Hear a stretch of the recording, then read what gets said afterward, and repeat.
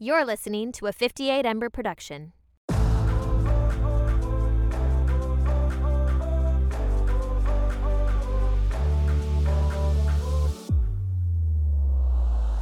Hey everyone, I'm your host Emily and welcome to Sideline Edit. Here I'll be curating and breaking down what's trending in the world of sports on and off the field.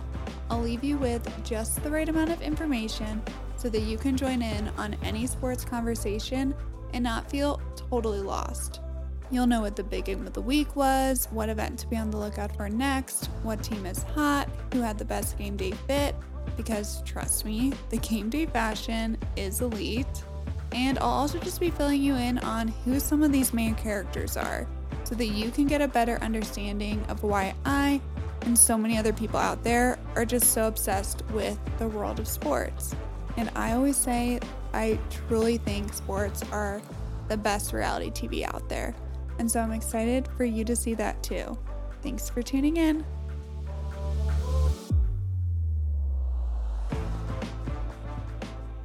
Hey, happy Monday and welcome back to another episode of the Sideline Edit podcast. I'm your host, Emily, and thank you for being here. And as you probably know, we are in wildcard weekend, super wildcard weekend of the NFL playoffs. And recording here right now, Monday morning, we've only had 4 of the games so far since that Buffalo Steelers game got postponed, which I will touch on that definitely in this episode, but we still have 2 games tonight. And so I'm only covering those 4 games that we have had so far, but there's a lot in these 4 games. I'm going to do a quick rundown just of these games and then add in some more like human interest elements because the playoffs it's a different league. It truly is. Teams play different in the playoffs, like the emotions around the playoffs. There's just a lot, I feel like, behind the scenes, more than just the actual games. And so I want to dive in and give you that context for that. And I also have some game day fits because people step it up in the playoffs. And not only do we have game day fits, but we also have some fits that celebrities were wearing and I want to say creative genius behind them. A little tidbit just more on her and the cool pieces of clothing she is making for people to rep their favorite sports teams. So let's go ahead and dive in with our first game of the weekend, which was our Saturday day game, the Cleveland Browns at the Houston Texans. I remember this was the game that I was like, I don't know who I want to win. I want them both to win. And the Houston Texans dominated this game. And both of these teams, I feel like, have had such a good storyline all season, with the Browns getting Joe Flacco as their quarterback in the middle of the season. And I was expecting more from Joe. He is a very veteran playoff quarterback. Him and Tom Brady are actually currently tied with the most road wins in a season. And so if he had won this game, he would have beaten Tom Brady's record. And so just to be in any kind of record with Tom Brady, I feel like speaks to, okay, this guy's been around a while and has been in the postseason many times in his career. But I feel like with this game, the main storyline was just how complete of a team the Houston Texans are. They have rookie quarterback that I've talked about so much this season, CJ Stroud in there, and he is just cool, calm, and collected. In interviews during the game, like you can't rattle this man. He is just so confident that they are a Super Bowl contending team, even when nobody else considered them all season. I think even now people are like, good story, but probably won't go to the Super Bowl. And he doesn't even know. This is his first time doing it all. It's a rookie, but yet he just has this confidence in his team. And he is now the youngest starting quarterback to win a playoff game since 1950. And I feel like I haven't talked about their coach too much either, but also young. DeMeco Ryans is in his 30s, and this is his first year being a head coach. And I mean, CJ Stroud is the clear winner right now for Offensive Rookie of the Year. DeMeco Ryans is definitely in talks for Coach of the Year. And I do still feel like the Joe Flacco story is a good story. He's my vote for comeback player of the year. I mean, he started the season just watching the games on his mom's couch in New Jersey and throwing the football with his brother at home on Sundays. Just all the awards for both of these teams. And then, of course, our Saturday night game was the Miami Dolphins at the Kansas City Chiefs. And when the Dolphins and the Bills were playing to see who would have to play in this game, I mean, that was just so high stakes because it is hard to go to Kansas City and play a playoff game there. And how cold it was, -30 with the wind chill. I mean, the Miami Dolphins having to go in to do that. I feel like if you've never been in that cold of weather, like you can't breathe. Like it is a different level of cold. I'm sure you've probably seen the pictures floating around of the head coach of Kansas City, Andy Reid. His mustache was frozen. He had icicles on his mustache. It is just so cold. And for Miami, like there is nothing they can do to simulate how cold it is.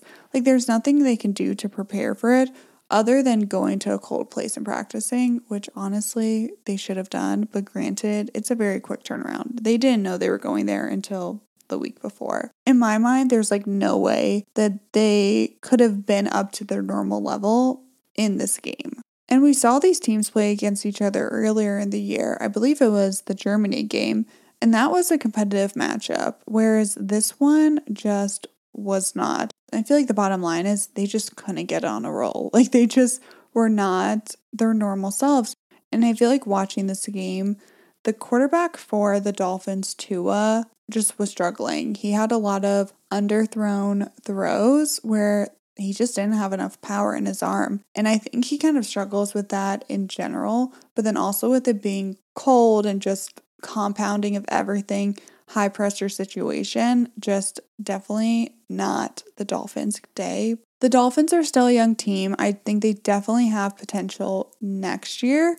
And you might have seen that Taylor Swift was, of course, at this game cheering on Travis Kelce. And I want to take a moment to acknowledge her jacket because it was cool, different. Brittany Mahomes, Patrick Mahomes' wife, also had a similar jacket on. And not only did they have the similar jacket on, but also Taylor Lautner of Twilight. He had a similar jacket on when he went to the Lions game. And I want to take a moment to acknowledge the maker of this jacket, which is Kristen Juszczyk, which you probably have heard of her husband, Kyle. And he is a great football player for the San Francisco 49ers. And she makes the coolest pieces using football jerseys. And you should go to her Instagram page. I saved it. It's right now up on my stories.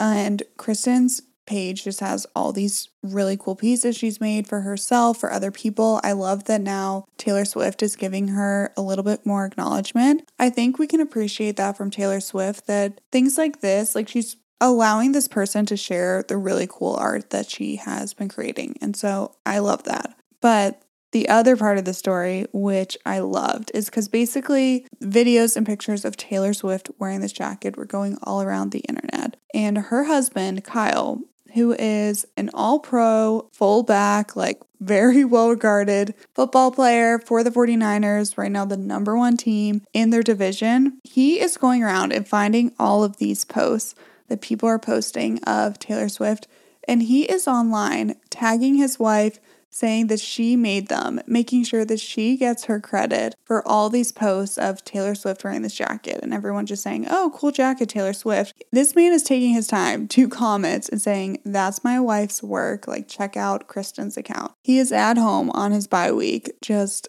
commenting away, making sure that his wife gets her rightfully deserved recognition. Another thing I want to say about this Kansas City game is that this was on Peacock. And so a lot of people were mad that you could not watch this game on NBC. It was on Peacock exclusively. But this was the most streamed event in US history and had an audience of 23 million viewers. The NFL just dominates TV in general. I believe I saw this stat the other day, and I think I posted it on my story, but 97 of the 100 top viewed any television programs in America of 2023 were NFL games. I think a lot of people are like, oh, people don't care about the NFL. Taylor Swift made the NFL relevant. But if you look at just TV, stats would say otherwise. It is still just such a huge part of our culture.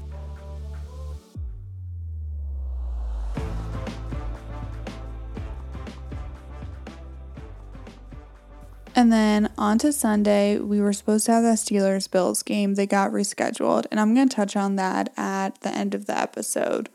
But then the second game ended up being the first game of the day, was the Green Bay Packers at the Dallas Cowboys. And the Dallas Cowboys in recent history are kind of notorious for looking great during the regular season, getting to the playoffs, even with a good seed, and then not winning in the playoffs. And I think going into this game, everyone's like, oh, well, that's not going to happen this year. They're playing at home. They're a top seed team. They're playing the Green Bay Packers, who, great story, but just not as experienced of a team. And the Green Bay Packers went in to Dallas and they blew them out. They ended up beating them 48-32, which seems close. But Green Bay took out their star quarterback, Jordan Love. Once they were up enough, they took him out. I mean, in the second quarter of the game, it was already 27 Green Bay to 0 Dallas. And so truly from the start, Green Bay just dominated this game. The Dallas quarterback, Dak Prescott, really struggled. And in his post-game conference, he said, I sucked tonight. I was just not good enough. If you're a Dallas fan, I'm sure this was extremely disappointing. But personally, as somebody who does not like the Cowboys, I was loving it. I can't lie.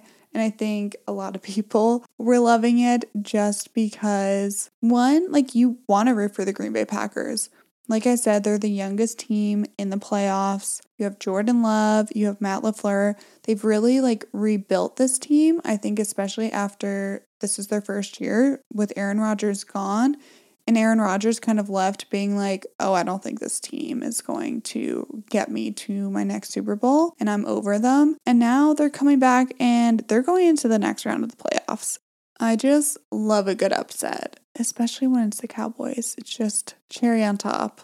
And then our fourth and final game that we've had so far in these playoffs was the Los Angeles Rams at the Detroit Lions. And I've touched about just how major this playoff game is for the Lions. They have been bad the past, let's say, 30 years. They've been pretty terrible. And so one, just winning their division, which they hadn't done in decades, was a huge deal. And now being able to host a playoff game, obviously a big deal. They kept showing somebody on the screen whose name was Benjamin Kapp, and this was his 66th year being a Lions season ticket holder. This man is 89 years old. And so I love it for people like that who have stuck by this team and them being so bad with 0-16 seasons. And now this is their moment. And we also had the backstory of just the quarterback trades with these two teams. And so Matthew Stafford, who is now with the Rams, and then Jared Goff, who's now with the Lions, they were traded for each other a couple of years ago. But basically, these two quarterbacks swapped. And the big storyline here was with Jared Goff, basically LA being like, oh, you're not good enough. You're not going to get us where we want to be. That's why we want Matthew Stafford, because he can get us a Super Bowl, which he did. But basically the storyline with this, because the Lions came out with the win, the ending, the bow on top with this was Dan Campbell, the head coach for the Lions, who played for the Lions as a player and now head coach of this team. He gives Jared Goff the game-winning ball, and he says, Jared Goff, you are enough for the people of Detroit. And I feel like that was just the perfect way to summarize it up, saying that you're good enough for Detroit, Jared Goff, because basically that's how the Rams made him feel. They made him feel like he wasn't good enough, he wasn't going to get them there. And now he does it against them in this game, winning this game. And I mean, the people of Detroit were going crazy. The last time the Lions won the playoffs was 1992. 32 years ago. I personally was not alive during that time. I mean, if you watched the game at all or watched coverage afterwards, tears. Everybody is crying in that stadium. Such a pure moment. And not only that, now they get to host next weekend, which is exciting. They get to do it again, host another playoff game at home. And so exciting for the people of Detroit.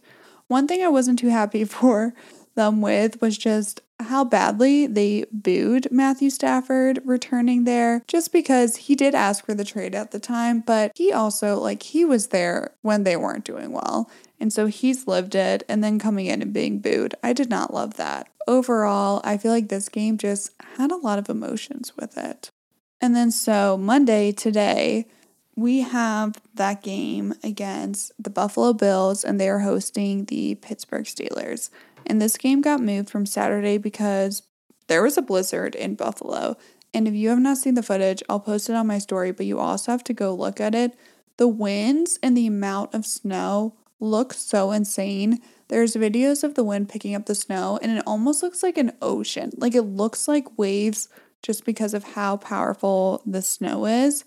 When they were originally going to have it on Saturday, and even through basically the weekend, they've been offering to pay people $20 an hour to help shovel the snow in the stadium. I know at this point they had said that they got most of the stairs, but seats and stuff, people are probably still going to be sitting in snow. I mean, I've watched some football games in snow where they're literally shoveling the lines on the field between plays because snow is just constantly covering the field. It's interesting to watch. Definitely a new experience, and just trying to figure out how the heck are they going to play a football game in these conditions. So if nothing else, watch that game just for that, because it's going to be interesting. I expect this to be a full-on game all about the Buffalo Bills. And then tonight we have our Monday night game, the Tampa Bay Buccaneers hosting the Philadelphia Eagles.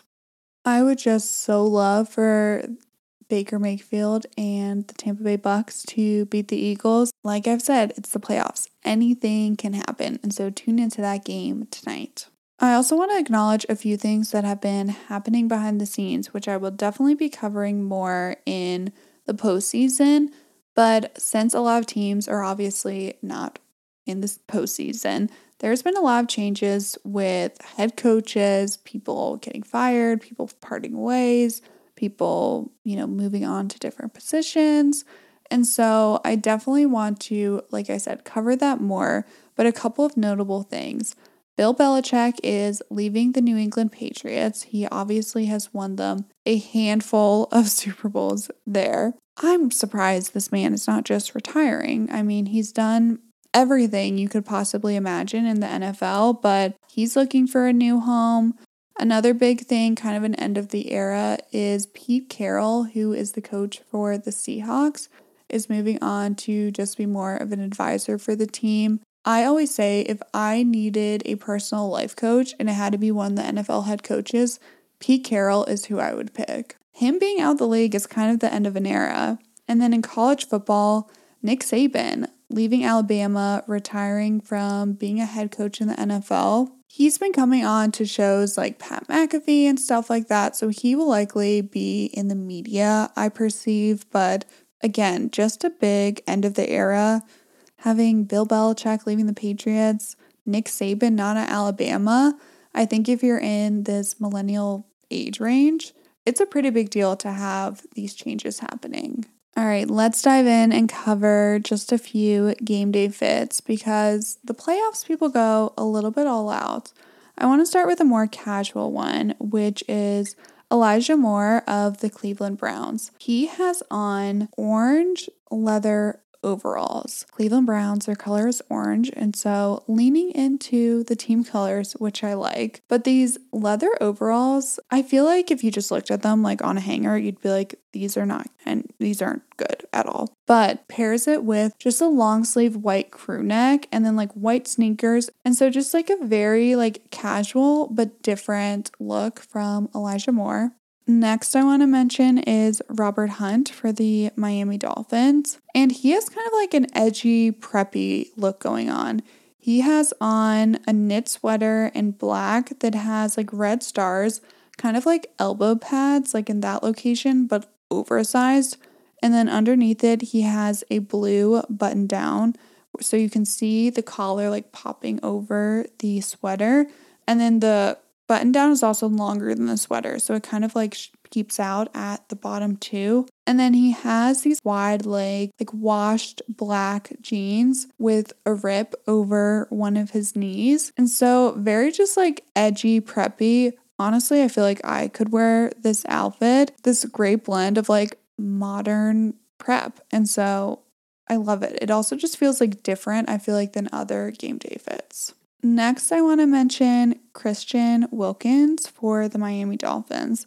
And so he has on this like plaid suit, kind of in neutral colors with a blue button down underneath it, black tie. And then he has this really great oatmeal colored coat on top of it. And I feel like the coat on top of it is what makes this outfit because it just adds that extra layer. The suit is the base, but then this jacket is the overlayer, which just elevates it for me. And with that, thank you so much for tuning in to this episode. At this point, since we still have those 2 other games, we don't really know the matchups for next week. We know one of the matchups for next week, but that's it at this point. It really just depends on like seeding and who wins these next couple of games. And so tune in for my Friday morning episode where I dive into the matchups that we will be having next week. As always, thank you for tuning in. It truly means the world to me. We hit an exciting analytics milestone with the podcast, and so it truly means so much. Listening helps the podcast, helps it reach other people. And so I can't say it enough. Thank you, and I appreciate it. And I will see you on Friday.